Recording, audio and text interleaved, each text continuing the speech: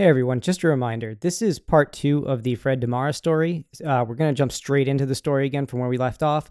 So if you have not listened to part 1 yet, we highly suggest you go into the feed and listen to the episode right before this one. All right, enjoy the show.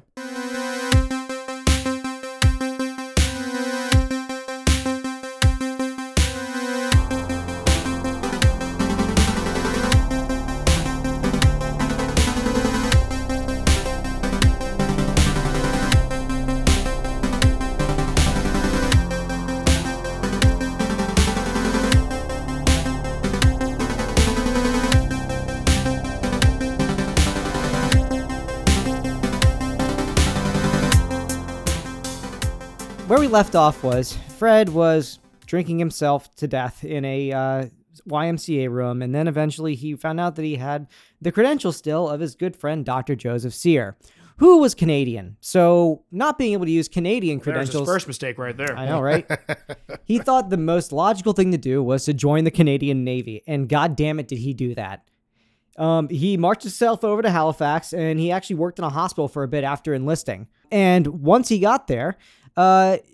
people were already eyeing him a bit oddly, thinking like he didn't really, number one, fit, but it was mainly because he seemed to be French, because his name was Saint Cyr. They were doing Francophobia on him. He eventually used his charm, though, and he managed to kind of sweeten up the thing, like one joke that he did to kind of like work himself into being good with the I guess, the English Canadians? Is that what it is? It's mainly English and French Canadians? Sure, it's American Well, yeah, it has Canadians. to be because it's yeah. Shut up.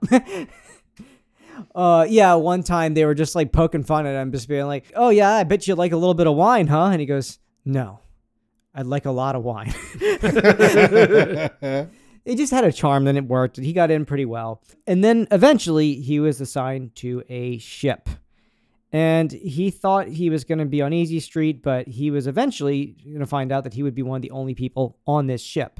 So what he decided to do instead was do a little pre-prep before he decided to disembark from land. He went up to one of his lieutenant superiors and said, in a very esteemed manner, "I have a challenge for you, sir. So there's a lumber camp in a remote area of Canada. It's somewhere outside of Halifax. And this lumber camp is short on staff, and especially medical staff." Are you doxing Canada by saying lumberyard in Canada? Yeah. We know that lumberyard is the main place.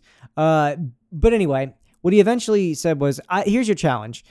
Do you think it'd be possible for you to make a layman's field manual for these people in case they have some sort of emergency? And do you think you could get it to me within like a week? Number one, he is not the commanding officer. The guy he's talking to is. And the guy was like, of course I can. So within about a week, the officer turns in a first draft to him of like this field handbook of how to like, take care of just... This guy's like simple solution resourcefulness just continues to impress. I mean, not like ignoring the social engineering of like, I'm not going to ask him to do it. I'm going to challenge him to do it. Right. Just the idea of like, I don't know what I'm doing. How do I get it? Oh, get the most knowledgeable person to write it down.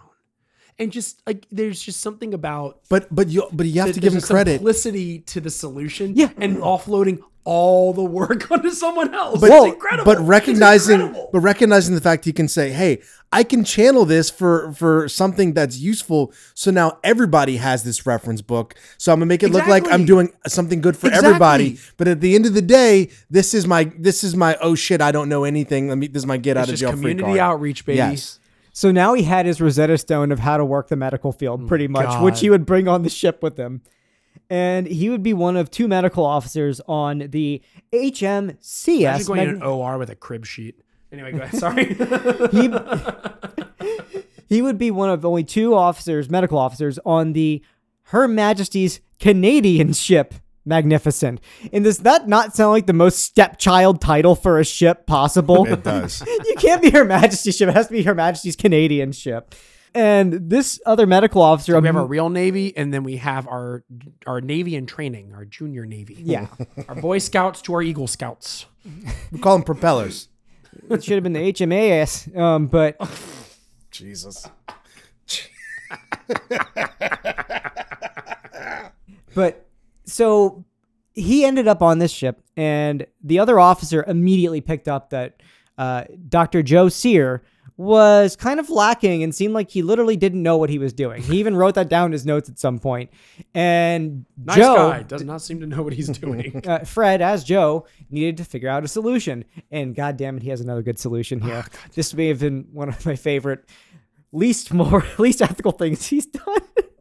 So he figured out that he couldn't have people watching him work his medical magic on people. So what he would do is go to the lower decks of the ship and find some of the seamen's rooms and pretty much commandeer them and put quarantine signs on them. And anytime somebody was sick or had any basic needs down there, he would bring the officer or the crewman down to the below deck into the quarantine zone, and then he would proceed to just load them up with penicillin and wait about a week of that. And then afterwards, most of them would be fine. God. It worked. Look, I'm not. I don't have a medical degree. I'm not a doctor. I can't say whether that's the right decision or not. But I will say that usually the simplest solution is the best one. I do not have a medical degree, and I can tell you right now that is not the solution. So once again, he would check his manual, and also here's the other technique he did to learn some things. When he was still over at the Navy hospital, he would go to other doctors and ask for a second opinion on one of his patients' cases for them. Of course. Yep. This would do one of two things. Number one, it would give him the answer to what he needed to do. Number two, It would make it seem like he's listening to his colleagues. yes, it would endear them to him. It was just, he was good. He was good at what he did. He's a team player. I mean, but like in that situation, can you imagine they're like, hey, we have this crewman who comes in, he's he's got a cut on his hand and it's infected. And what does he do? Gross. And just walks away like, what's next? It's kind of interesting because I've seen a couple of things in psychology. Like there's a book by Maria Konnikova. That's the book where I learned about Fred. It is called The Confidence Game because it's about con people. And she was saying that one way that a lot of people gain trust in others is not by saying, what can I do for you? They start by asking for a favor from somebody, like kind of like prostrating yourself in front of them and asking for help first. Right. It's kind of like Well, in a like professional field, and especially like, I don't know, maybe this is just an American thing, but there's always a little competition, right? And so like the idea like of going to somebody else who is not like a threat to you, but it's like, oh, when I ask you a question, it is me admitting gaps, right? It's like you're exposing your soft underbelly a little bit. Yeah, because like I'm better than you, and you asked me. Oh wait, what? No, but I agree. I agree with what you're saying. No, we never asked Josh anything ever. what was Josh's role here? I forgot. No, you're absolutely right. There is something to. Yeah, like if you admit you don't know something, you could see it as like, oh, well, like it could impact your next raise or it could impact your standing. Like doctors are like, I am a premier in my field. And to say like, I don't know the solution right is a good thing. And I'm sure plenty of doctors do it. But you ask somebody, you are telling them, I need your help. You are knowledgeable and I respect you. Right, you're especially in something as advanced in medical, something that requires so much education and so much commitment. I'll tell you this: humble yourself like that is probably not something they see all the time. I don't want the most self-confident surgeon in the world. It's funny too. I actually had this. I can't talk. We're talking about like work ethic now. No, but like it's bootstraps. It's the analogy that I bring up for quarterbacks. I don't mean to bring it into sports, but here we go, boys. I don't ever want a quarterback that doesn't throw interceptions. It seems so counterintuitive to say it, but like take no risks. Exactly. I want a quarterback that's going to try to push the ball and take risks. Now, I don't want him throwing 25 interceptions in a season, but like if he's not throwing any, then that tells me that he's playing it safe and he's not somebody I want to move forward with personally. But that's kind of how I look at it. So you want a quarterback? I want a quarterback that just rushes, pretty much. Just That's called a running back. QB sneak. Oh. So anyway, I think the best insult I ever heard about an idea was actually our buddy, who I'm not going to say his name, but I remember him dropping the line one time. He goes, "Man, that makes about as much sense as running a running play in NFL blitz." That's pretty awesome. Right? I was like, God damn it, it's He's so so good. specific and like, Who did a running play in Blitz? I don't, not once, and I have many hours in that game. So here's where Fred's confidence does come in. Why did he do this and think he'd get away with it? Well, because he was under the impression that, barring battles, accidents, and conditions like lung cancer, strong men rarely die these days. So, I guess... And our army is strong! Not against lung cancer, though. Behold the might of the Canadian Navy. I probably shouldn't laugh at lung cancer. I don't know why I chuckled. Continue. So, on one of Fred's first shore leaves, Fred got to experience his first run-in with love. So while Fred was in Halifax, he actually ran into a Navy nurse named Catherine. And while she introduced herself when he walked up to her, she said that she didn't want to know his name. They just wanted to be around each other and just experience each other at first. To Was the his point response, where, hello, nurse? yeah, I think he Nice. brought up like a flower to her, and he had some sweet talking ways. But long story short, they hit it off pretty well, to the point where eventually he had to think about, she gave him just enough time to think about whether he should admit his name is Dr. Joseph Sear or Fred Damara. He unfortunately went with Dr. Joseph Sear, and this put a lot of stress on Fred's brain, because as this relationship kind of went on and on and on, Fred realized that he was kind of scared that he didn't know if it was Joe falling in love with her or if it was Fred falling in love with her, and likewise, if she was falling in love with Fred or Joe. There may have not been much difference between the two, except for maybe the name, but Fred wasn't so sure about that, and we can't even be so sure about that. There's a Stanislavski joke in here somewhere. I'm just not finding it. I'm actually, you know what? I'm gonna hit you with this one. I'm thinking about the DJ Qualls movie, The New Guy, where he goes to new school and pretends to be a badass. ball. So like, and he's this new badass Dizzy, and I'll never forget yeah, that it's pretty much that. he's fallen in love with the girl, and like she goes to kiss him, and he's like, right before, he's like, I need to tell you something, and she kisses him, and he's like, I'm dizzy, and she's like, I know, and like, you know, whatever. That's all I thought about when reading this. So here's how Fred ends up turning everything into Looney Tunes once again. He, I think, legitimately had a lot of anxiety over this. Like, in general, as a person, I think he had a lot of anxiety. Like, obviously, he was confident externally, but also he was always questioning himself to some degree. I think one of his most famous things is like when his autobiographer was showing him a book that he was looking at about con men or such, or like the confidence stuff. Fred said, I don't want to see that book because I don't want to meet myself, and because I don't think I'll like him. So he didn't like to be too inward about himself, but he liked to be very inward about the characters that he played. Yeah. Now, he was thinking that he might die in the field or something like that, and she is trying to like get discharged soon, like 2 weeks, and she's looking to get married soon, and he just wasn't ready for that. So he did the most reasonable way of ripping the Band-Aid off, which was enlisting himself to the Korean War. As one tends to do. Yeah. He tried to do it on the low, though. He was just like, I would like to enlist myself. Just, keep it low. Didn't work out. All across the cafeteria and a bunch of the buildings and the shifts, there was the brave Dr. Joseph St. Cyr who volunteered like a true patriot to go to the Korean War on his own willingness. And this got plastered everywhere. Actually, I guess I didn't think about this. So I guess he would be kind of like, he's fighting in a foreign war, right? Because Canada wasn't involved, right? I don't know. Canada was involved. Okay, Yeah. I actually, like, legitimately, I know I'm the history major. I should know this. I actually have no idea what Canada's involvement was in the Korean War. He just didn't get assigned to the Korean War yet. They were there.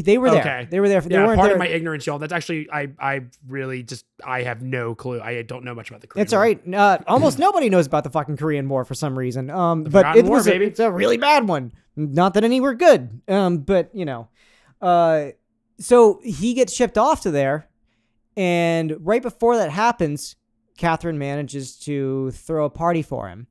And he was supposed to go from Halifax to Montreal to ship off on a different ship to go to Korea. And Is there anything about how she, like, took him volunteering? Like, oh, she was very livid about it. yeah, But I was the gonna say, same like, rate- I feel like that could not have gone over well. At the same rate- I want to get married. I'm going to war. She said she understood, though. By choice. She said she understood to some degree, and she said she felt like, if it's what he needs to do, it's what he needs to do. However, on the party the night before he shipped off to get on the train, she got him very drunk and made him make a lot of promises. I don't know if it was under some other conditions as well, but she made him have a lot of promises, just like, promise you'll come back to me. Yeah. And you'll promise we'll get married? And he says, yeah. When he wakes up in the morning, he forgot that he agreed to getting married that day. Yeah, before leaving.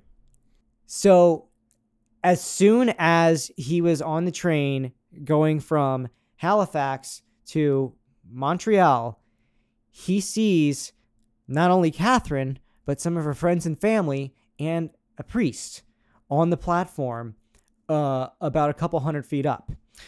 So So close to having a really romantic story. So Fred jumps out the train car. Yeah, he's not playing around. They get on the train eventually as they're waiting for him after about an hour, and she goes sits in where his seat should have been. He eventually feels bad seeing her crying.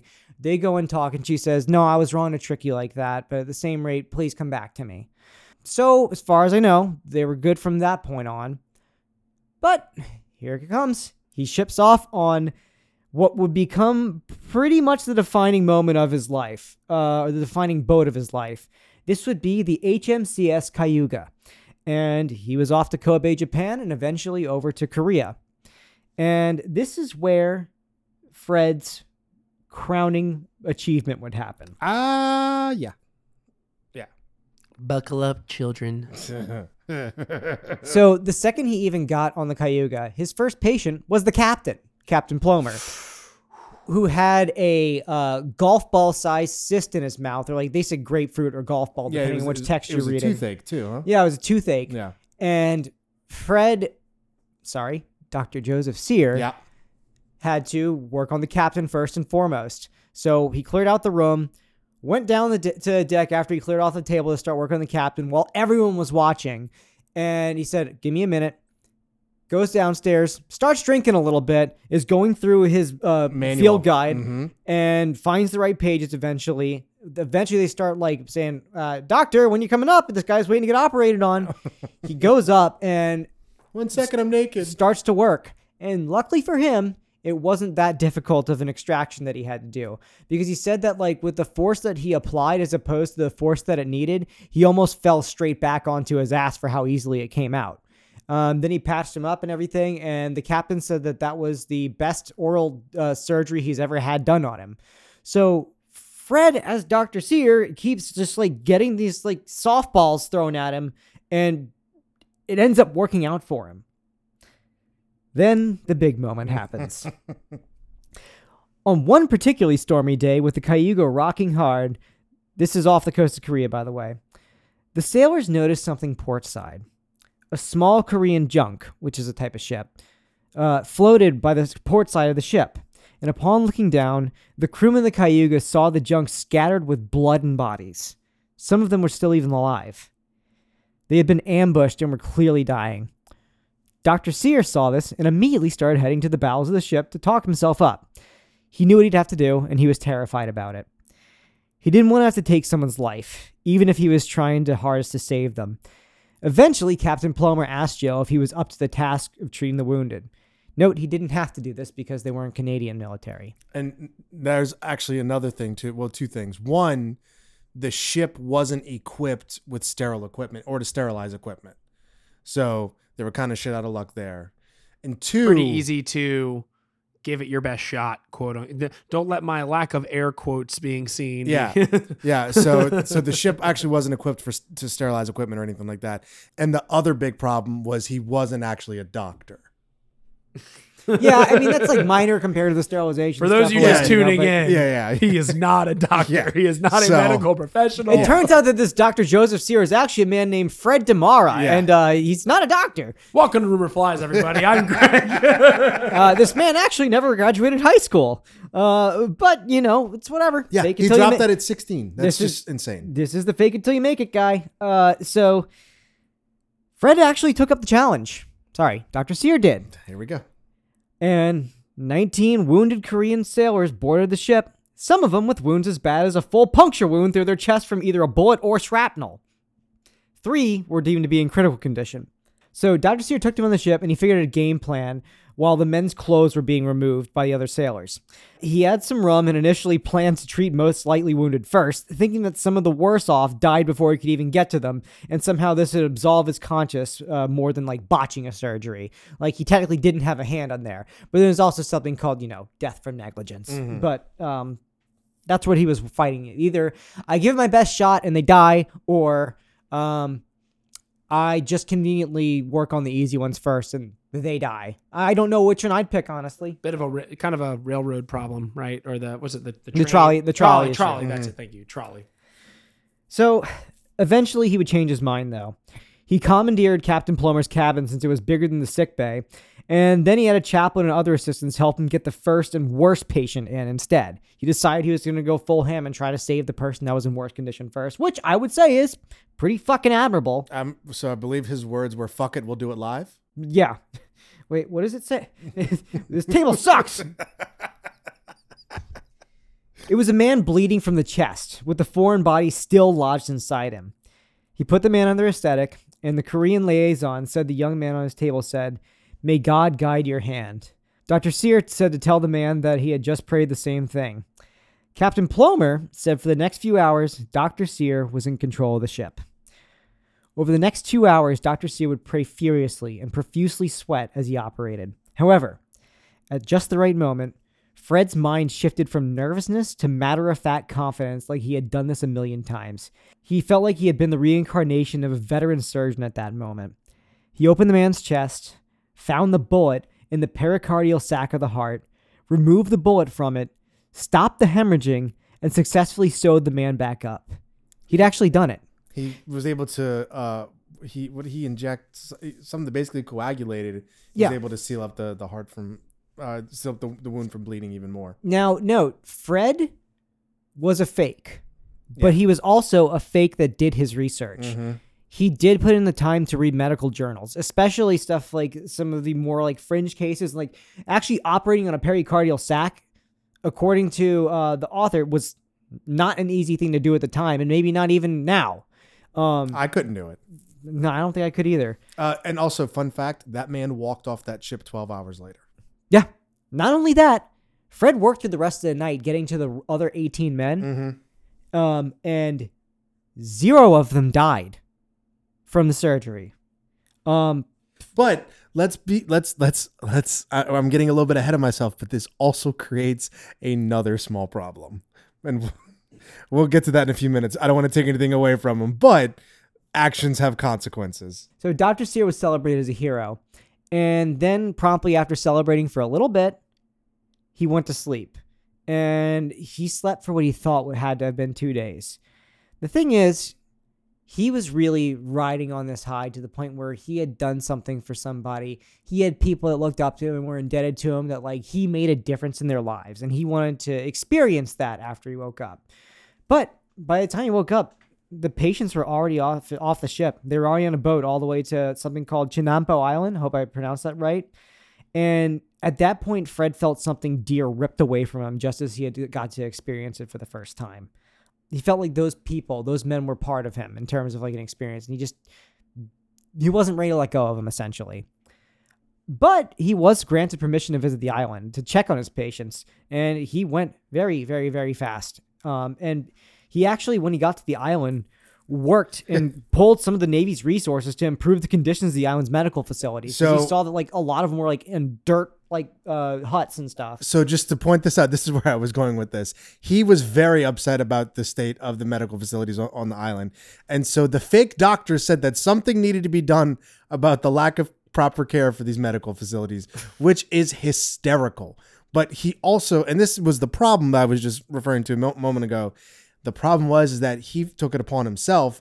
Once again, somebody with no medical training or license, but I mean, God's honest truth is he's probably more of a doctor now than some people operating on people and removing bullet wounds or whatever. But he took it upon himself to actually volunteer on the island to help people that needed it. He was really, really big on volunteer work. Yeah, and as much as I sometimes want to give Fred the benefit of the doubt for this is where kind of like this is reckless. This is where his 1950 starts to like shine through a little bit. Yeah, because at some point you're thinking like there's something where you always have to wonder. This guy is clearly a con man. We know this right now. Yeah. In 2023, we're just like, okay, well this guy's a con man and shit. However.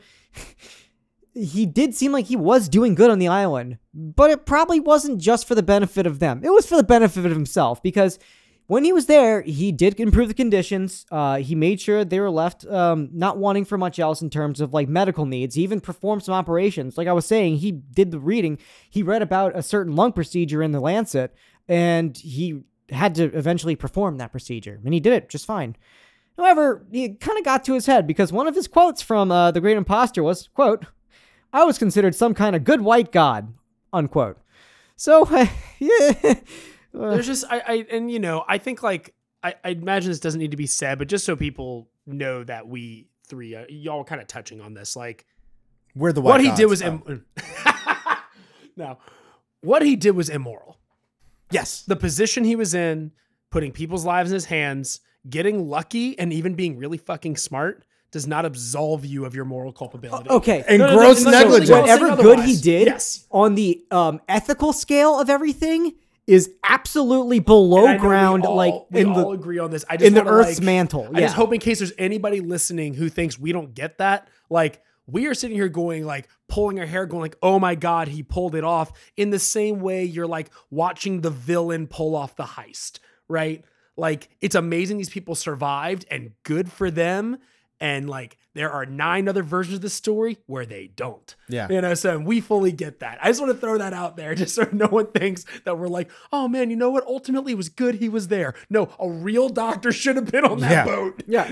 So anyway, A med student would have been more I qualified. was going to hold that for the end, but I was like, I know I'm going to forget to say it. So sorry, please continue. No. Fred, like, the thing is, you're just like, oh no, he's about to there's 19 dead people And here. you can't believe But it. you get to hear his words about it and everything, and it's just like, well, he's already operating on them. I guess he's the one I got to root for right now. Yeah. Exactly. That's exactly right. Yeah. Because otherwise, I'm just like, yeah, he needs to get his just desserts. These people need to fucking die, and he needs to get arrested immediately. He needs to learn his lesson fast. He needs to learn his lesson with and make sure there's a high enough body count in the process. You hear that, Sky Daddy? Teach him a lesson. He gets into such high stakes that you don't want him to learn his lesson. No. He doesn't. There's the option like, of this him is learning bad his for so lesson many means people. somebody else Yeah. fucking dies. Yeah. So it just puts you there like, go I'm okay with Fred. one bad guy getting away if a bunch of people will die. This isn't losing a hand of blackjack. Anyway, please continue. So he's overextended himself now on the island. So eventually, Quote, good white god. Yeah. Eventually, a reporter came to like do a little puff piece on him for the Navy newspaper, and he did the interview. So the puff piece, after it got detailed a little bit, the reporter came back for a more detailed piece. And since the first article didn't really have any effect on Joe the first time, especially with the small circulation that it got, he decided to do it, and it wouldn't really affect him. But he was very wrong about this, because this article was distributed all across Canada instead, not just the Navy. And eventually a true Dr. Sear in Edmundston would be repeatedly telling callers that they are mistaken. He is not that Dr. Joe Sear, and that there must be dozens of Dr. Joe Sears all across Canada. Wrong. However, whenever he was informed that he was in fact the only Joe Sear in Canada, he decided to look at that article. And he was a bit horrified when he saw the article included a picture of Joe Sear, Dr. Joe Sear, who was in fact his good friend, brother John Payne, who was Dr. Cecil B. Haman, who was actually Ferdinand Damara. Mm-hmm. When word got to Captain Plomer about this, Fred decided to implement folk's law again. He stormed out, and he bought himself some time to drink himself to alcohol poisoning. Like, he actually drank himself to, like, literally had to be hospitalized for it. While he was waiting for punishment, Fred received letters from Catherine. She was angry, heartbroken, and wanted to die. But she realized that she loved the man, no matter what his name was. Kind of sweet, but also she needs to reconsider that a little bit. There's a lot to unpack there. Maybe Yeah. seek some therapy. Fred's trial and discharge was quick, mainly because the Navy didn't want to be embarrassed by the entire situation. So they had this whole Navy hero that turned out not even to be a doctor. They wanted to be as far away from this situation as possible. He ended up serving no time for this. When Fred attempted to cross the border back into the U.S., he was detained suspiciously for having $1,000 on his person. The authorities couldn't pin anything on him that was outstanding. And the deal is, he actually did have a long rap sheet. And the only good deed listed on his record was planting a pine on Route 99 in Blair, Washington. And Fred later commented to Crichton, his autobiographer, that if everything eventually went south, he'd go back to that tree and hang himself from it. Jesus Christ. Yeah. So he got So consistently. Josh talking about that woman definitely would need therapy to unpack all the lying and all the, what she was subjected to. But I'm sitting here and like, all right, we need to redirect this. like, Jesus Christ. So Fred eventually drunkenly made his way back to Lawrence. He came clean to his parents, and he decided that he really hadn't done many good things for him. I'm for them sorry. in his life. I think about how that conversation went. How was your trip, honey? Like, what do you say? How was Korea? Yeah. Fuck. As penance for himself, since once again, Fred had to be his own judge, jury, and executioner. Nobody could punish him worse than himself. He wouldn't allow that to happen. He was a weird grandstander. He decided that to do something good for his parents. So Fred decided that he wanted to make it up to his parents. So he went to Life magazine and decided to do a piece for them for $2,500 so he could buy presents for them for Christmas. He decided he wanted to just get some nice presents for his parents, And I honestly think that this is I lied and Fred's. endangered dozens, if not hundreds of people, but I got you these nice tchotchkes. This, I think, is Fred's biggest self-sabotage he would do to himself for years to come, is agreeing to do this Life magazine piece. Because it's distributed all across America. You have a big picture of him, and now everybody knew that Fred was this is where he got the term, like the great imposter for a bit. He was full of shit. Yeah, and he was now a known quantity in America. Yeah, he just painted the bullseye on his own back. I gotta ask those. So I was reading through this, I couldn't help but think about how he had agreed to do the interview that got him in trouble, right? Uh-huh. And as much as this dude was God-fearing and self-flagellating and all these things, it's like there had to be some ego tied into him doing this Life magazine thing, right? He always managed to justify it to himself in some capacity. That's what I'm saying. It's the worst thing that happened, but you don't think he kind of for lack of a better term, got off on the infamy a little bit? So do you know how? I was wondering what y'all think. Yeah. Yeah. Not to kind of get into our ending wrap up too early, but I couldn't help but think about that. Fred was obsessed with leaving a mark on the world. Yeah, Yes. right. It's wanted his brand is not his brand, but yeah, legacy. Just from everything I've surmised from him, he wanted at any cost, whatever corners cut, to be seen as a quote unquote great man. Yes, and he wanted to be wanted. But there's a lot of ways to be a great man. You mean the guy who called himself the good white god had a hero complex? For the record, when I say great man, I don't mean good man. Capital G, capital M, great man. Yeah. Yeah. No. Ryan's absolutely right. And it's funny because... And this is a little bit different than the Ayn Rand great man theory. I'm just talking about the idea. Oh, is that different? I was wondering. Okay. Yeah. Honestly, I'm not too sure. I'm honestly not too sure. No, but it's hey, I these people were dying and I saved their lives on that ship. They needed medical assistance and I was there in their time of need. That should count for something. Yeah, but we're going to completely gloss over the fucking gross negligence that we went through. And your hand was inside of another human being and you had no idea what you were touching, what you were doing. There would have been a doctor there. Yes. That's the thing. If you're the only person there and you're all I have is this little booklet, but there's nobody for 300 miles, that's one thing. But you're there because you took someone's spot. I think inside of Fred saw himself as this infinitesimally small balloon that was worth nothing that he kept having to inflate over and over and over again. That's a very good analogy. But also at the same time though, he had to make sure people saw the space he took. When he went to enlist in the Canadian Navy, he went to enlist and he was just well, if you don't take me, I'm gonna go join the army. And they were like, what? And he was like, yeah, I want to leave now. And so normally a process that would take 2 weeks, it took him less than a day. The one of the officers told him that normally it's a 2-week process, but they really wanted a fucking doctor on the ship. I think so. That's why he bypassed all that. So I did notice that, and I chose not to put that in there because the person who reported that was Fred. That's it. Oh, really? Yeah.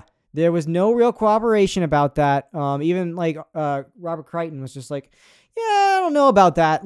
Fred says that was the case, but nobody else has told me otherwise yet. But I haven't been able to find anything. Possible, but not verified. Yeah. I'll tell you this: the Canadian Navy wasn't going to be talking to Crichton about anything. Oh God, Fred, no, so. no. So yeah, take it as you will. May have happened, may have not. Dr. Sear It was makes a for a better great story. man and was a wonderful influence and a hero to the Canadian Navy. So Fred eventually floated around some more, and he eventually ended up working at a mental hospital. And he eventually got very uncomfortable when he was there, because while he was there, he noticed that a lot of the patients, some of the most quote unquote mentally unwell or insane, as he would put it, saw him and like were most attracted to him fastest. Like he got them and they got him. He was like a magnet for them. And eventually it distressed him because he started not to be able to tell the differences between the people outside of the hospital and inside of the hospital. So he had to quit this. And he eventually took up the moniker of Ben W. Jones, a respected man from Texas with the credentials of a Mississippi-born and Georgia-educated person.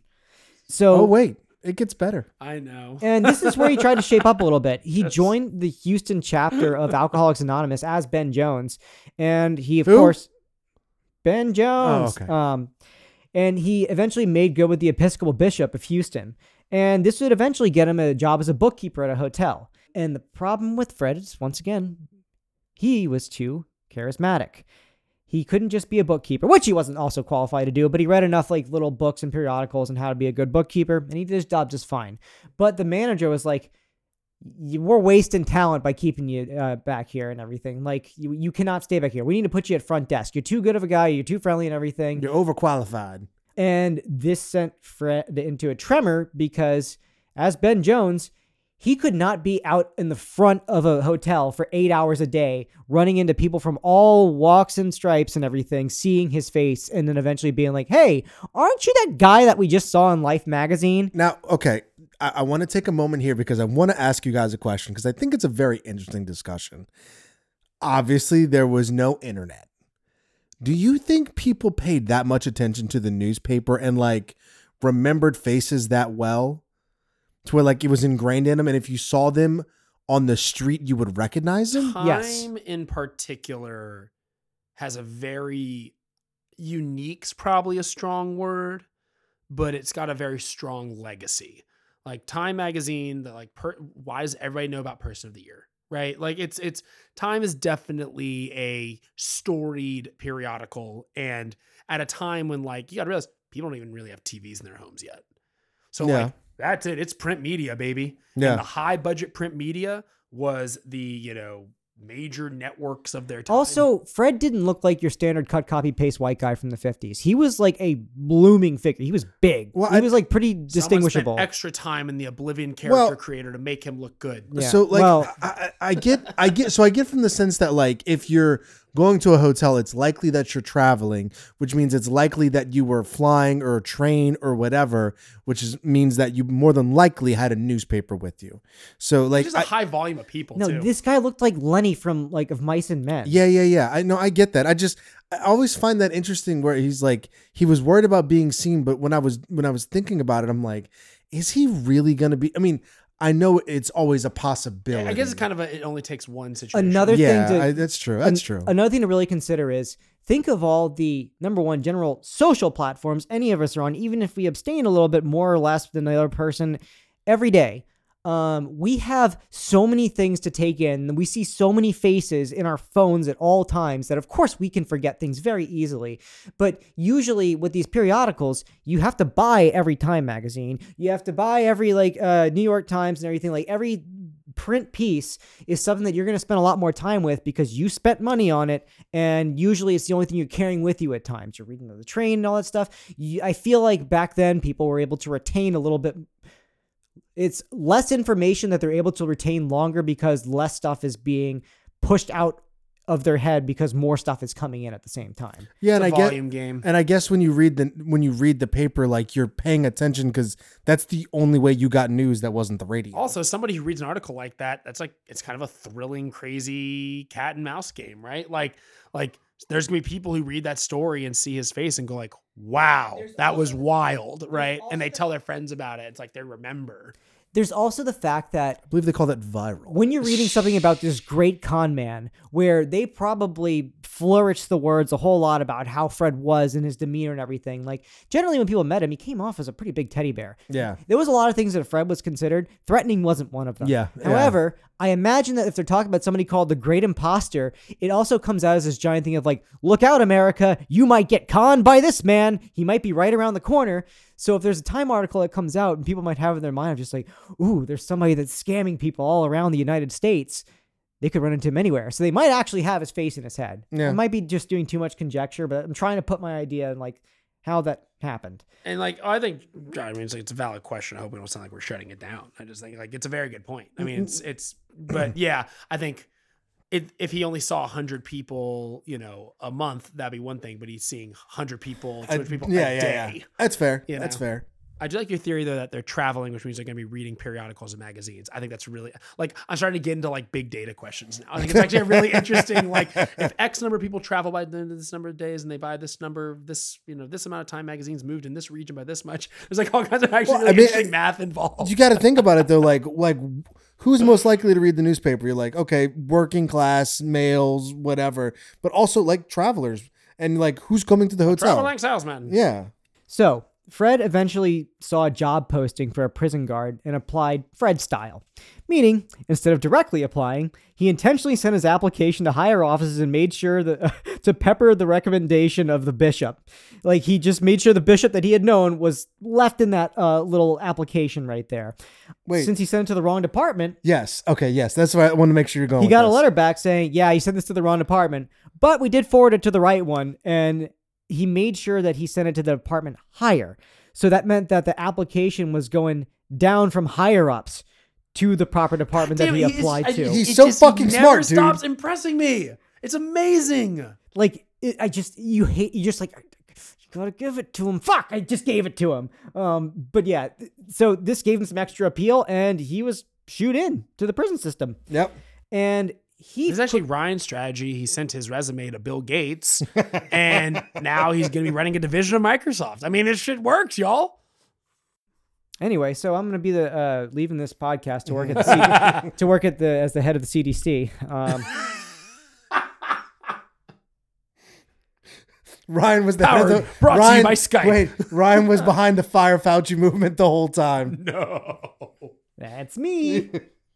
You're such a rapscallion. I sent a letter to Joe Biden saying, Grandpa, can I work for the CDC? And then it just got sent down to the CDC, and it's a direct thing for the president. He was like, it's so weird how that works out. This little corn pop's going to be good for the job. So anyway, Fred was not ethical, but he was a little bit moral to some degree. Like, he didn't like to see people suffer, and he wasn't trying to hurt anyone. He was staunchly pacifist, and also he didn't want to harm anybody. Like, you saw the whole thing. He didn't want to even try to save somebody by operating on them and accidentally harm them and kill them. Right. And guess what? He was in the Texas prison system in the 50s. So you can imagine there were probably some shortfalls here. I'm kind of watering down some of the things that he experienced there, but so this is the way that Fred saw, and this is from The Great Imposter by Robert Crichton. This is how Fred saw the Texas prison system. The Texas attitude is simple. Prisons are for bad people. They are punitive institutions, not corrective ones. While you are in there, you are being punished, not pampered. If while in there, someone happens to see the light and get corrected, that is so much money in the bank. But the guiding principle is to isolate man from society as a gesture of society's revenge. The fact that this is not even remotely supported by facts has never apparently caused the Texas legislature many moments of real concern. The theory is an eye for an eye, with the state getting the hog share of it. The prison system is, amazingly enough, self-supporting, quite possibly the only self-supporting prison system in the world. There is one other legal drawback in Texas, which was to have much to do with the moral success there. Texas does not yet have proper laws governing criminal insanity. If you go mad in a genteel way, they send you to a state hospital. But if you take out your paranoid delusions by shooting down or cutting up people, you are most likely sent to jail. The result of this policy is that there are at any given time several hundred complete, partial, or potential mad killers in the system, threatening at any time to disrupt things in a manner that is at times hard to believe. These paranoids are not screened out beforehand, but generally go through the usual routine until they do something serious such as beat, stab, or in any way attempt to harm or kill either guards or fellow prisoners. Sooner or later, they wind up in the maximum security section of the Huntsville prison. Huntsville prison was pretty fucking bad at the time. Probably still now, I don't know. But long story short, their practices, especially towards the black prisoners, were terrible, to the point that like at some point, some people would like slash their hamstrings so they wouldn't have to go out and work at the fields. And the response to this was the higher ups would say, okay, that's fine. And they'd let them just keep bleeding until they came begging for food and water, like crawling, literally. So it was bad while Fred was there. But he thought he could actually do a little bit to turn the place around, fortunately. So old Captain Jones, as Fred became to be known, or Ben Jones rather, asked to be transferred from active guard duty to recreation officer. And he was actually granted this transfer. In this position, he organized letter writing sessions for the illiterate, along with checkers and dominoes tournaments with prizes like half days from the fields. He tried to set up some study sessions, but had to settle with a ping pong table instead for whatever they gave him, because they wouldn't give him too much literature. But he also pushed for like movie sessions. He tried to at least make the quality of life a little bit better for the prisoners. Not that it would be anywhere near good. But he was especially good with conflict resolution. He at several times was able to talk people down that were like trying to be cornered in a cell with like a knife or something.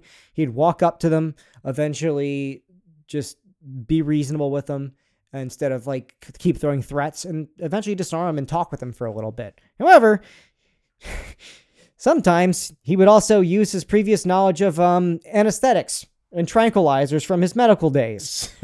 So occasionally the way he would like help to talk down some of the prisoners just by hitting them up with like propofol. Not great, but you know. But let's focus on the fact that he treated them like people instead of property or just prisoners. We'll just go with that one. Well, he did succeed with flying colors because he eventually went over to work for maximum security, and he did really well because he went by one policy. Treat them like animals, they'll act like animals. Treat them like my house guests, and they'll act like my house guests.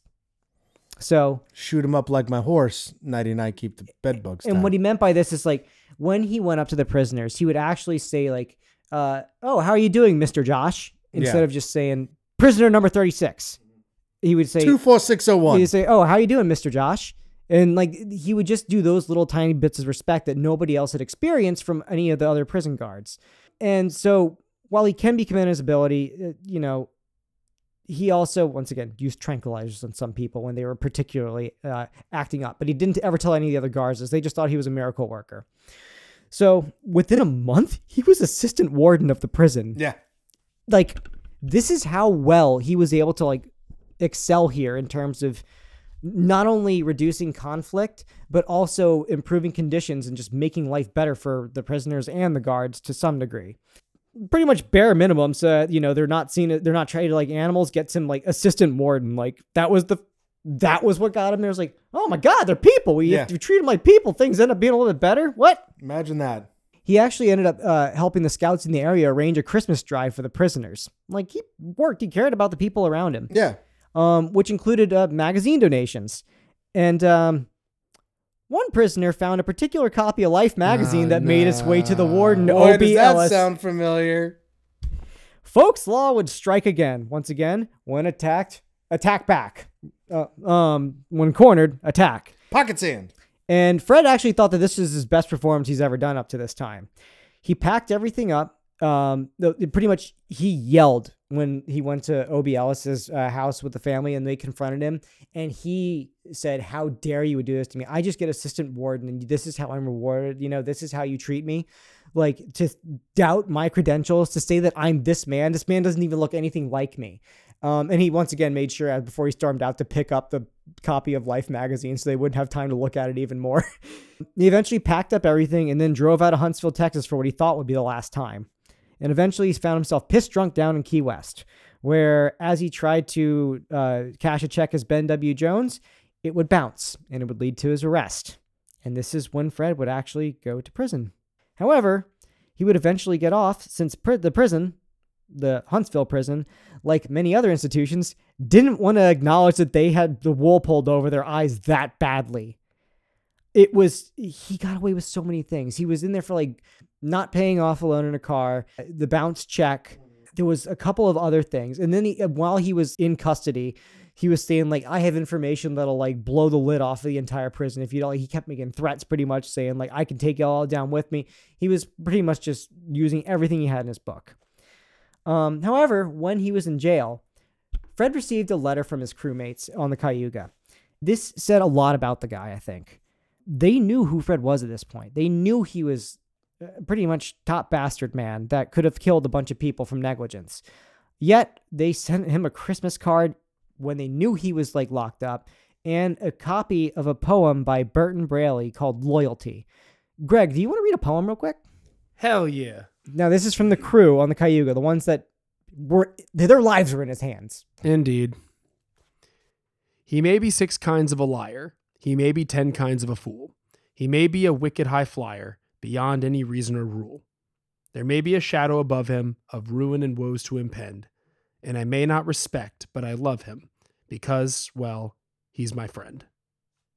Because he's my friend. You can cut it there pretty much. Yeah. That's pretty much the way it was. Like, they still respected him to some degree. However, once again, Fred's sense of martyrdom had to catch up to him. And he was almost upset that everybody around him was forgiving him so easily. Like, he was just getting off the hook left and right. And he was just like, wait a minute, I thought I was going to be taken out in the town square and shamed in some like grand manner. And it never did happen. So, he decided that he needed to set himself on the straight path as penance to himself to some degree and quit drinking for like the 5th time in this story. And he found himself in New York as a man named Frank Kingston. He started working in school for mentally challenged children, and he did good at the job, as he was prone to do, but he was eventually visited again by his worst enemy, which was boredom. He had to leave. Nothing was happening there. There wasn't any excitement. And he probably could have done just fine there for... Probably forever. Yeah, to his death, but he couldn't let life be normal. And eventually, by some sort of bastard fate, Fred heard a radio program talking about the North Haven School in Maine soon being teacherless. So with the help of the New York State Board of Education papers that he stole and the Brooklyn College papers that he borrowed, Fred was able to shed the name of Frank Kingston and instead become the well-credentialed Martin Godgert. And he made his way over to Maine. And he lasted there for a while, once again ingraining himself in the community. Boy Scout troop leader. Yeah, Boy Scout troop leader. Teacher, school bus driver. Mm-hmm. But eventually, he was visited by police in 1956. And after being shown a warrant and threatened with arrest, Godgard admitted his real name was Ferdinand Demaro Walda Jr. However, the cops are just like, are you Dr. Robert Linton French? Oh, are you Brother John Payne? Are you also known as Dr. Cecil Boyd Haman? Are you also Ben W. Jones? Oh, also, are you Dr. Joseph St. Cyr? Like, they went through so many different things for him. And as he collected things from his car, this is where Fred really like outshines if this story is to be believed. But I think it was corroborated by some of the actual officers that Robert Crichton talked to. Fred said, if you're worried I have a gun down there, don't. I do, but I wouldn't shoot anyone if I would, and I wouldn't shoot myself. Know why? I'm afraid I'd miss myself, and I couldn't stand that. I'd look ridiculous. Once again, he wanted everything to be on his own terms, pretty much. Mm-hmm. That's why, like, he wanted it to be the moment when he was exposed to be on his own. Like, when he got punished, he wanted to know the conditions of it. He wanted to be in control of every bit of his fate, all the good, all the bad, and how it would happen. And he just didn't want to look ridiculous. That's the main thing of his life. And I believed him. I believed that like if he was embarrassed enough, he'd be just in between a rock and a hard place. So as the police took him to Mainland, Fred was once again ripped away from something that he considered dear to him. And it was the people of North Haven. He did generally care for them, but just didn't work out. And eventually Detective Nickerson, upon hearing Fred say that he doesn't love life, said, Greg, can you do this in a 50s PI style? God, here we go. You know you're in trouble? I've studied that record of yours too much to not know. You expect too much out of life, and when it doesn't pan out, you break and run, or you put on a disguise. I feel like a toots should be in there. Toots. So Fred... You're smart, see? But you got no heart. You got no heart, kid. So Fred was tried in Augusta and eventually charged guilty for the main premise of, quote, cheating by false premises. He had such a big rap sheet that they just kind of put it on one little thing. Yeah. So he was found guilty, but all defrauded institutions failed to press charges out of embarrassment. Once again. Are we 3 for 3 now? Yeah. After the dust had settled, Fred was approached by author Robert Crichton to pen an autobiography on him. Fred accepted, and the two men went on a tour to the places of Fred's, or whoever he was at the time's past. So this is where the other book that I have not seen a whole lot reported on in current media about Fred. This is a book called The Rascal on the Road, where it is Robert Crichton's personal account of the time he spent with Fred going back to all these places. And this is kind of more of a personal focus that I want to switch over to before we wrap up Fred's story, because this is where, like, I'm not a psychologist. I haven't spoken to Fred directly. All I know is the things that have been described about him and the things that I've seen of him on throughout time. Like, he actually has been in movies at some point. He was on a game show once. There's a couple of things where you can kind of get a feel of how he operates. And also, even though he might be lying about a lot of stuff, there's some stuff where when he describes it's just like, that doesn't seem like something anybody would want to lie about in the first place. And this is kind of the important things that I picked up from him. So Fred had an almost psychotic aversion to accepting charity. For instance, before Crichton and Fred set off on their tour, which, by the way, Crichton kind of had to prove to Fred that he was that as impulsive as Fred in order to take him with him. Like, long story short, he talked to Fred and Fred was like, nah, I don't want to do it or anything like that. And then when they were about to go take Fred back to his hotel, Crichton just decided to start driving. Mm-hmm. Didn't even tell his wife, who was pregnant and about to have a kid, and just started driving across the country in an old rickety car. And Fred was like, you're kidnapping me. You'll never see the end of this. I'll kill you for this. You're kidnapping me. All right, so where are we getting food? So before they set off on tour, a friend of Crichton's offered a house to Fred for a few days in New York, and Fred constantly bungled the name of the person that lent him an apartment while he was away. And this guy was named Don Nestigan, and Fred would call him, okay, I'm going to go back to Nitrogen's apartment. Okay, I'm going to go back to Nesting Hen's apartment. Like, just always mess it up. Like, if somebody showed him some nicety that he couldn't repay back or wasn't expected to repay back, he would just rail on that person and try to demean them. Like, it was a sense of just, like, pride. It's a defense mechanism. Like, he didn't like charity towards himself. Yes. And then he also had this quote, and I think it unfortunately holds up probably better today than it used to back then. Remember this, and don't forget it. There is nothing more vulnerable and unreliable than the truth.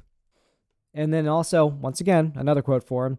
As long as it seems like the truth, it works like the truth, and thus it becomes the truth. That's very fair. Like, think about how many stories we actually have wrong.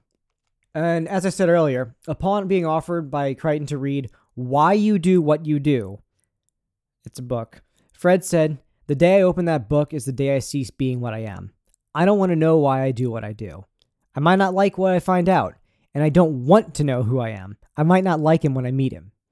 So he is introspective in the fact that he doesn't choose to be introspective because he knows that there'll be more problems for himself if he decides to dig too deep into that. But it feels like everybody else can read him pretty well after getting to know him long enough and knowing he's a con and such. All I can think of is that scene from F is for Family. It's like, no, you take those feelings, you put it in a box, and you hide it, and you never open it, and you never think about it again. And it's going to just keep shoving it down. You just keep pushing it and just keep pushing it down. Don't think about it. But here's the ways that he worked around it, and it was so interesting because when his second time around at the Gethsemane Monastery, since he couldn't talk, Trappist monk stuff, he had to like find ways to keep himself, like his desire to talk, sated. And what he would do is in his brain at night, he would have theological debates between Anthony Ignolia and Dr. French in his head, with Fred being pretty much the moderator of the debate between the two. Like he had these people drawn out so well, probably better than he could understand himself, that he was able to figure out what a theological argument between two people that were ultimately him that he just designed some aspects of would be saying. And he was trying to figure out which one he would agree with more. It was like his own like fun locutionary way of playing chess against himself. That is a $5 word right there, baby. What? Sorry, please. Locutionary? My God. Sorry. I thought you No, I'm not knocking you. That was Did you take beautiful. the ACT recently? I think we all need to take a Can you check if that's a word? I don't need to. The truth was it. If it sounds like the truth, then it acts like the truth. Then it becomes the truth. If it sounds like a word, then it becomes a word. No, I don't want something to be like, this jackass just a locutioner. It's not even a word. No, it's a word. Yeah, I think it's a word. I'm just like, holy crap. That was well done. Now, if I used it right, that's a different story.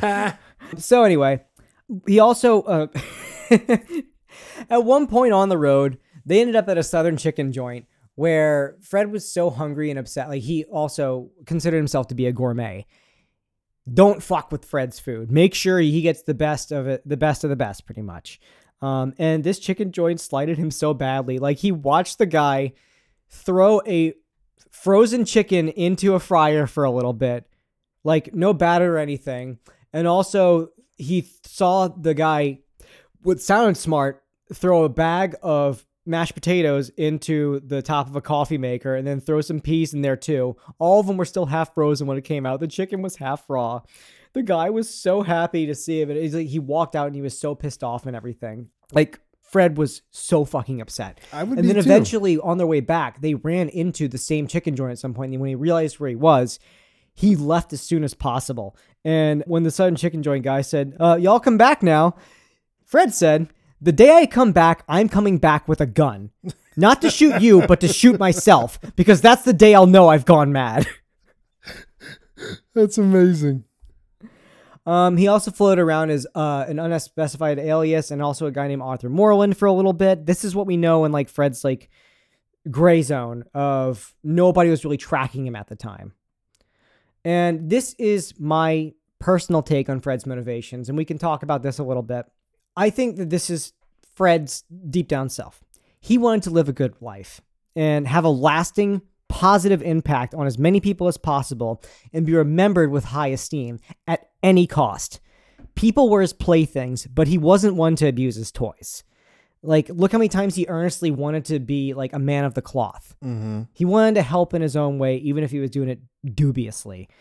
Fred also made a point to make sure that he would punish himself more than anyone else could. I've said that already. He needed to be in control of all aspects of his life, even due to justice doled out to him.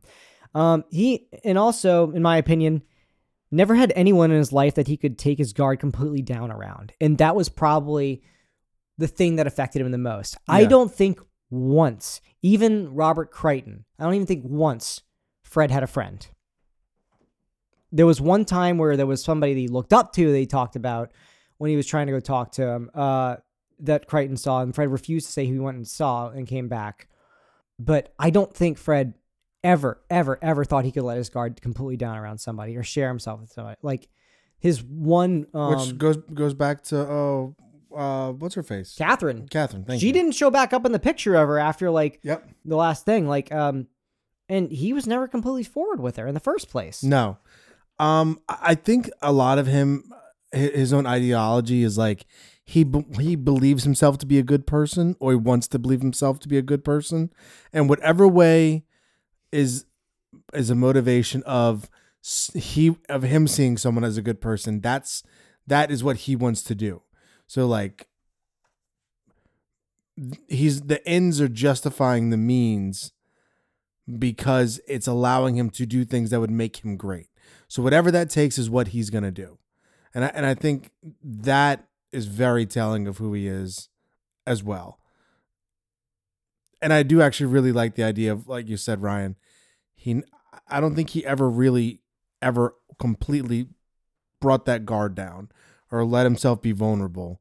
I mean, I'm sure there were moments where he was, but just he never truly seemed like he ever had someone or something to really give himself to outside of himself, if that makes sense. He also had like small acts of rebellion pretty much.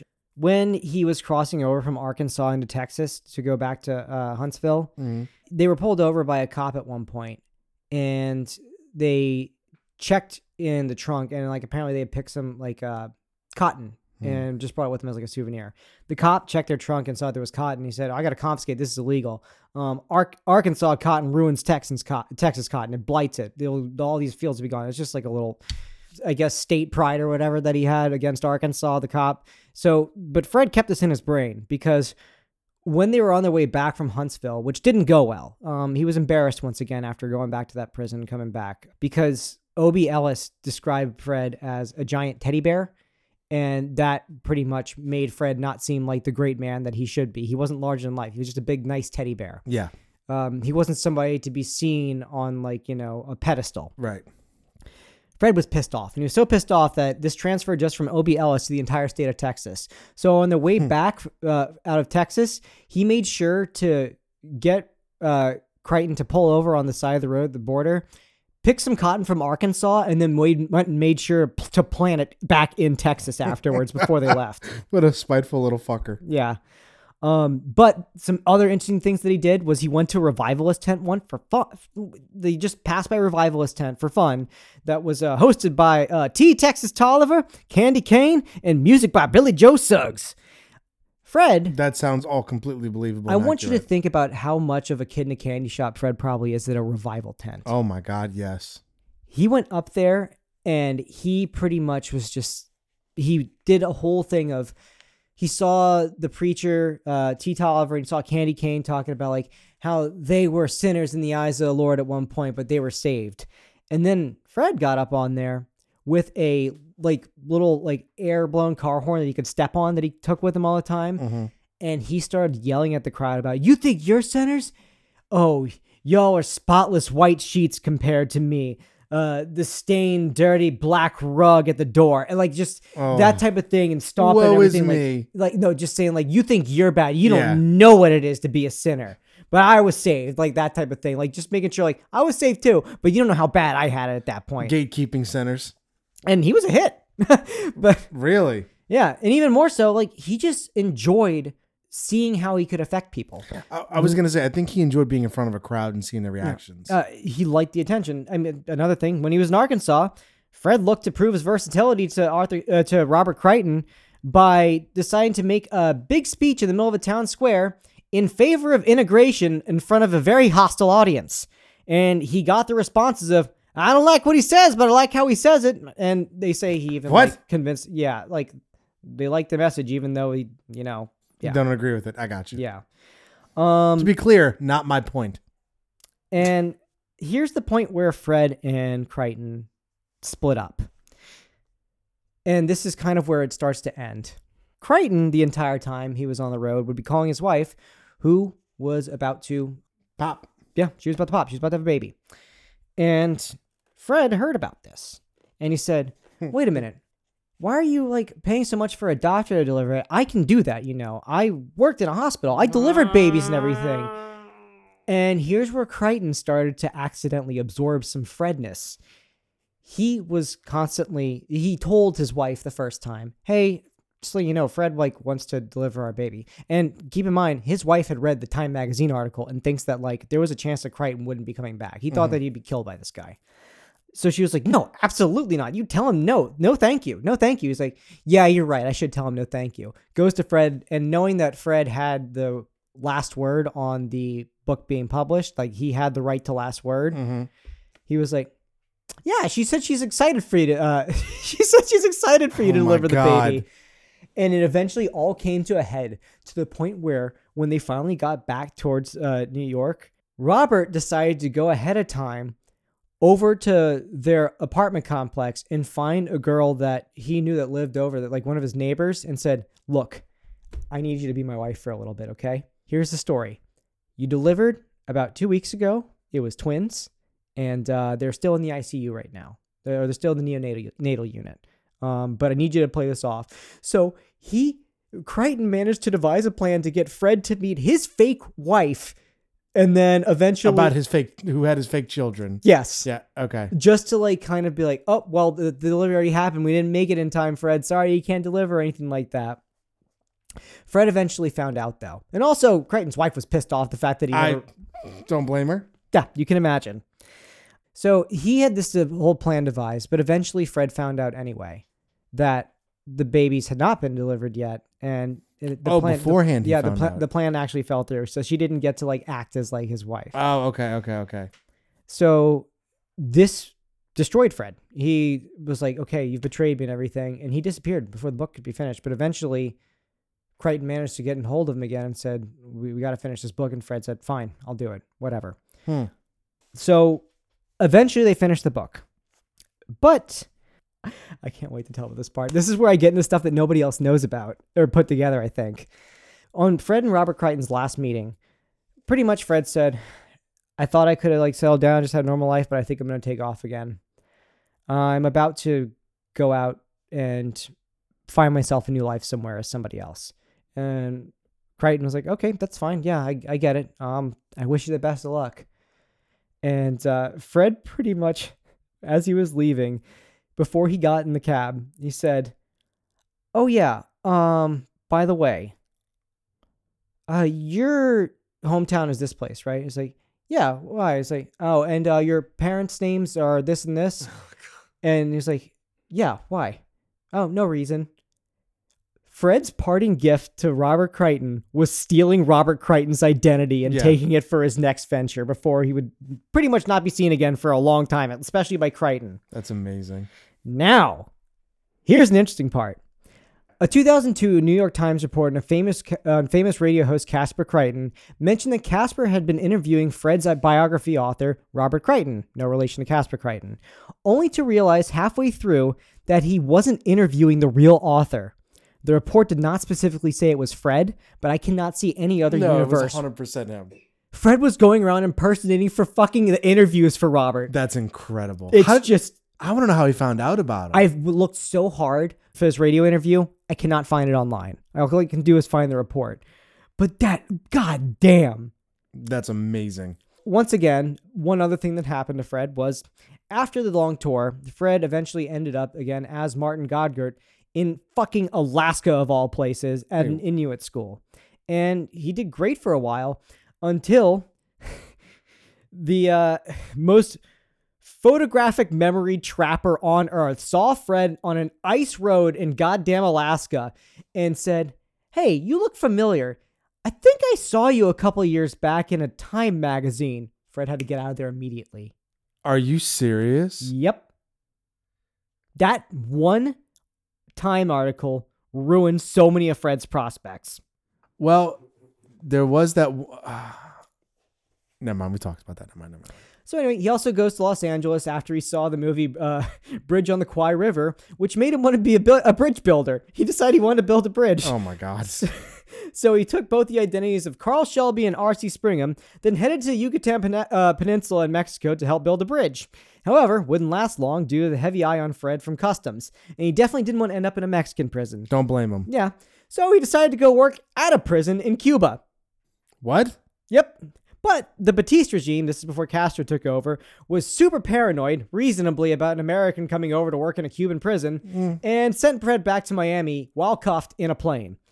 And then eventually, on June 25th, 1959, headlines in the papers revealed that the gentle masquerader was at it again. After abruptly disappearing, the school board of Winchendon, Massachusetts discovered that the English, Latin, and French teacher, Jefferson Baird Thorne, was actually the great imposter, Fred DeMara. November 12th, 1959, Fred went on a show called You Bet Your Life with, of all people, Groucho Marx. That was his game show. Yeah, that whole episode's on YouTube.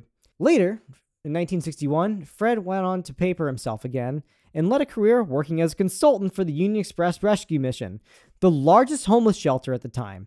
He held this job down until 1964. That year, Fred managed to set up a boys' youth school in North Fork, California. This didn't last long.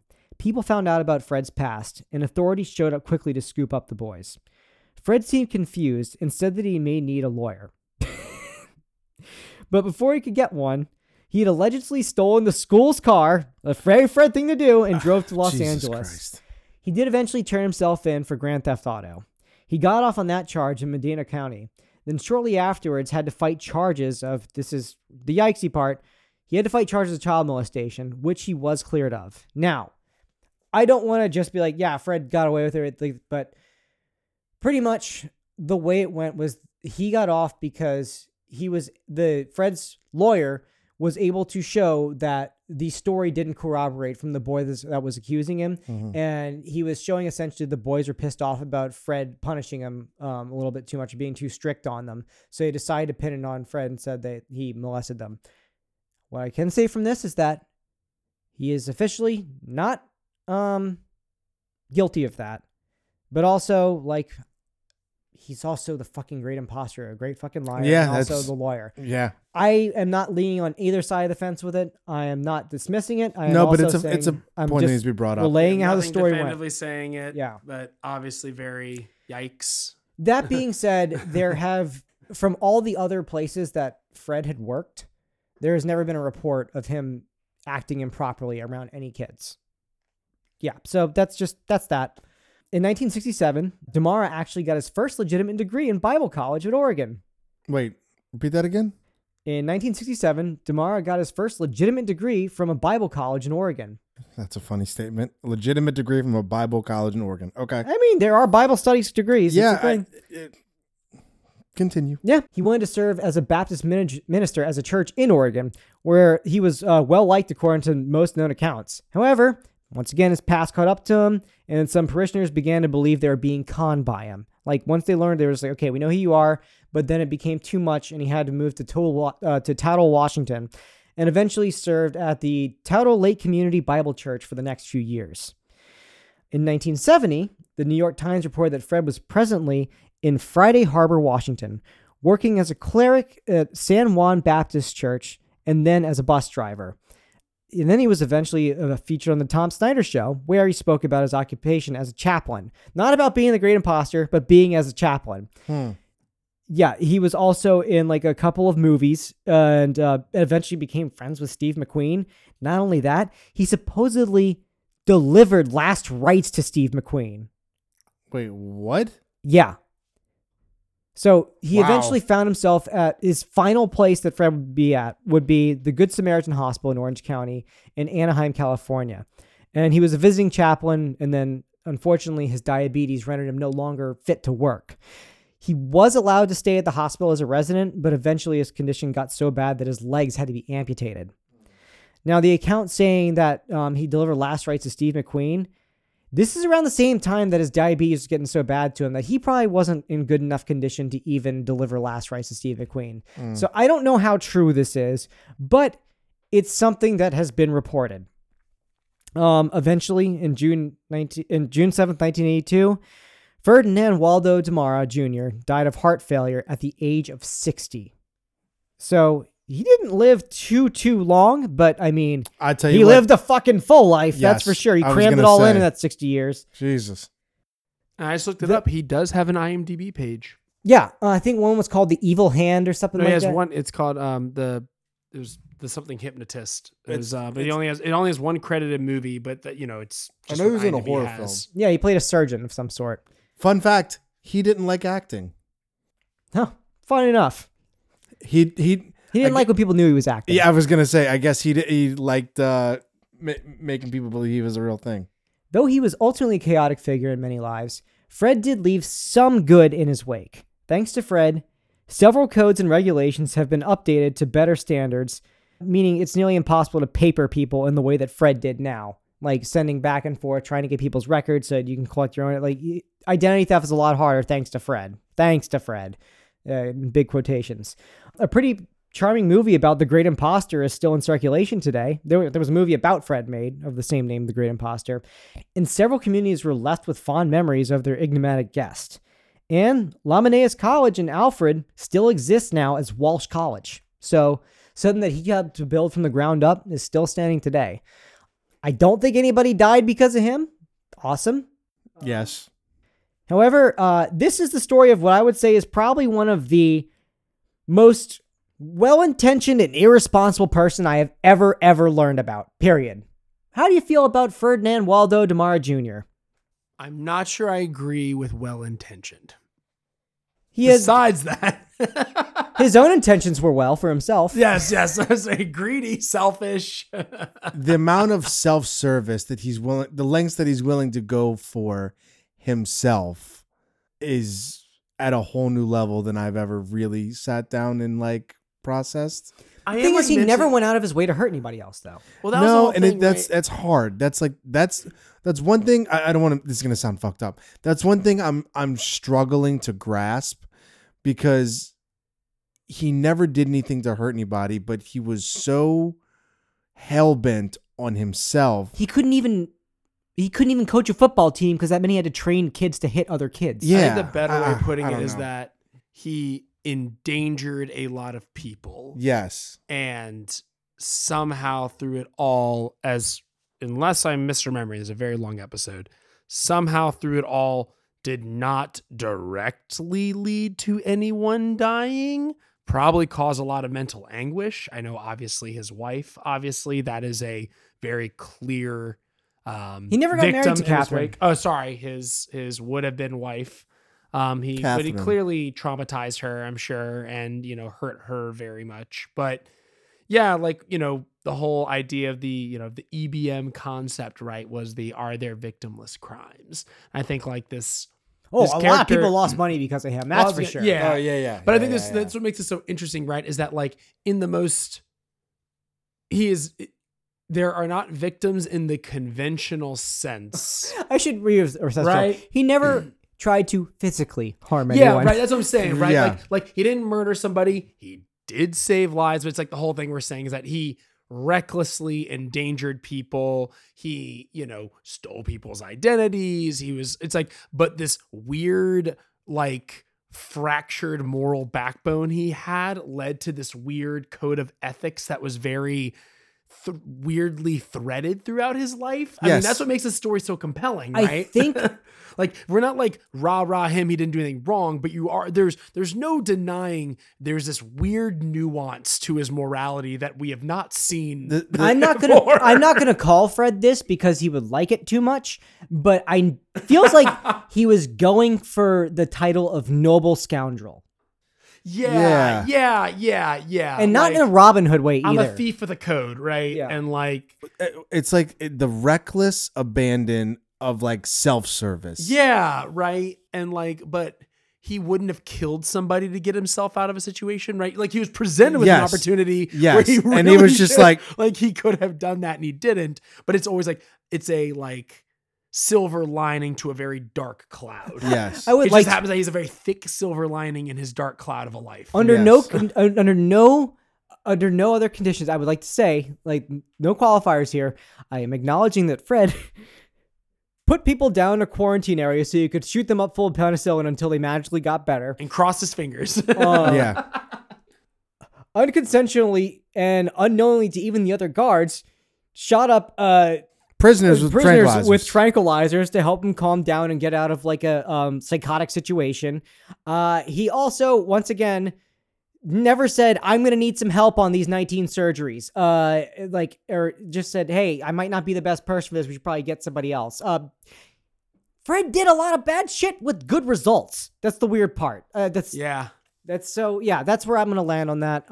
I think not somebody to look up to. Captain Caveat, so I apologize. I think it's what makes the story interesting, right? Is that it's like he's fucking fascinating. That's the way to put it. Like if he had, and we are going off a mixed bag of sources, some of which are him. If to our knowledge, he has not killed anybody. There is this like, the story would be completely different if somebody had died in this game. Oh yeah. And that's what's so interesting to me. He would have been completely different. Yeah. What a bizarre fucking story. Yes. Like, that's all I can say. This is just, we obviously don't give any pass what this guy did, but you just gotta sit there and you're like, no bus, just what a wacky story. The funny part is, I don't even know like how to unpack it all. He's the person that coined the term "fake it till you make it." It's just, if I was reading a book. Also, if it sounds like the truth and it works like the truth, then it may as well. I love that though, right? Like, if I was reading a book and like the plot line was his life, I would have stopped reading and been like, this is absurd. Like this is fiction, but it's not even like remotely in the believable fiction There's like universe. 7 stories in this episode that are standalones. Yeah. Right? Yeah, so sorry for like trapping you in this room with me over 2 sessions to like get this out. Oh, It's just no, like, it's not even that. It's just what? I dove so when I was done with the Mankind United stuff, I was like, I need something else to obsess over. Here's an And- easy parallel we talked about before, right? Catch Me If You Can. He pretended to be a doctor. That is incredibly dangerous. But like, pretended to we be all an enjoyed the airplane movie. You know what I mean? We all enjoyed Leonardo DiCaprio. He pretended to being be an a stunt- airplane pilot. Pretend to be an airplane pilot. Technically, Jordan Belfort's the most moral out of the 3. You know, get the lewds. I will not die sober. It's so good. Sorry, continue. It's so good. Yeah. Anyway, you guys got anything you want to say after this very special episode of Everything But Murder, I just hosted by Rumor Flies and on the Rumor Flies feed?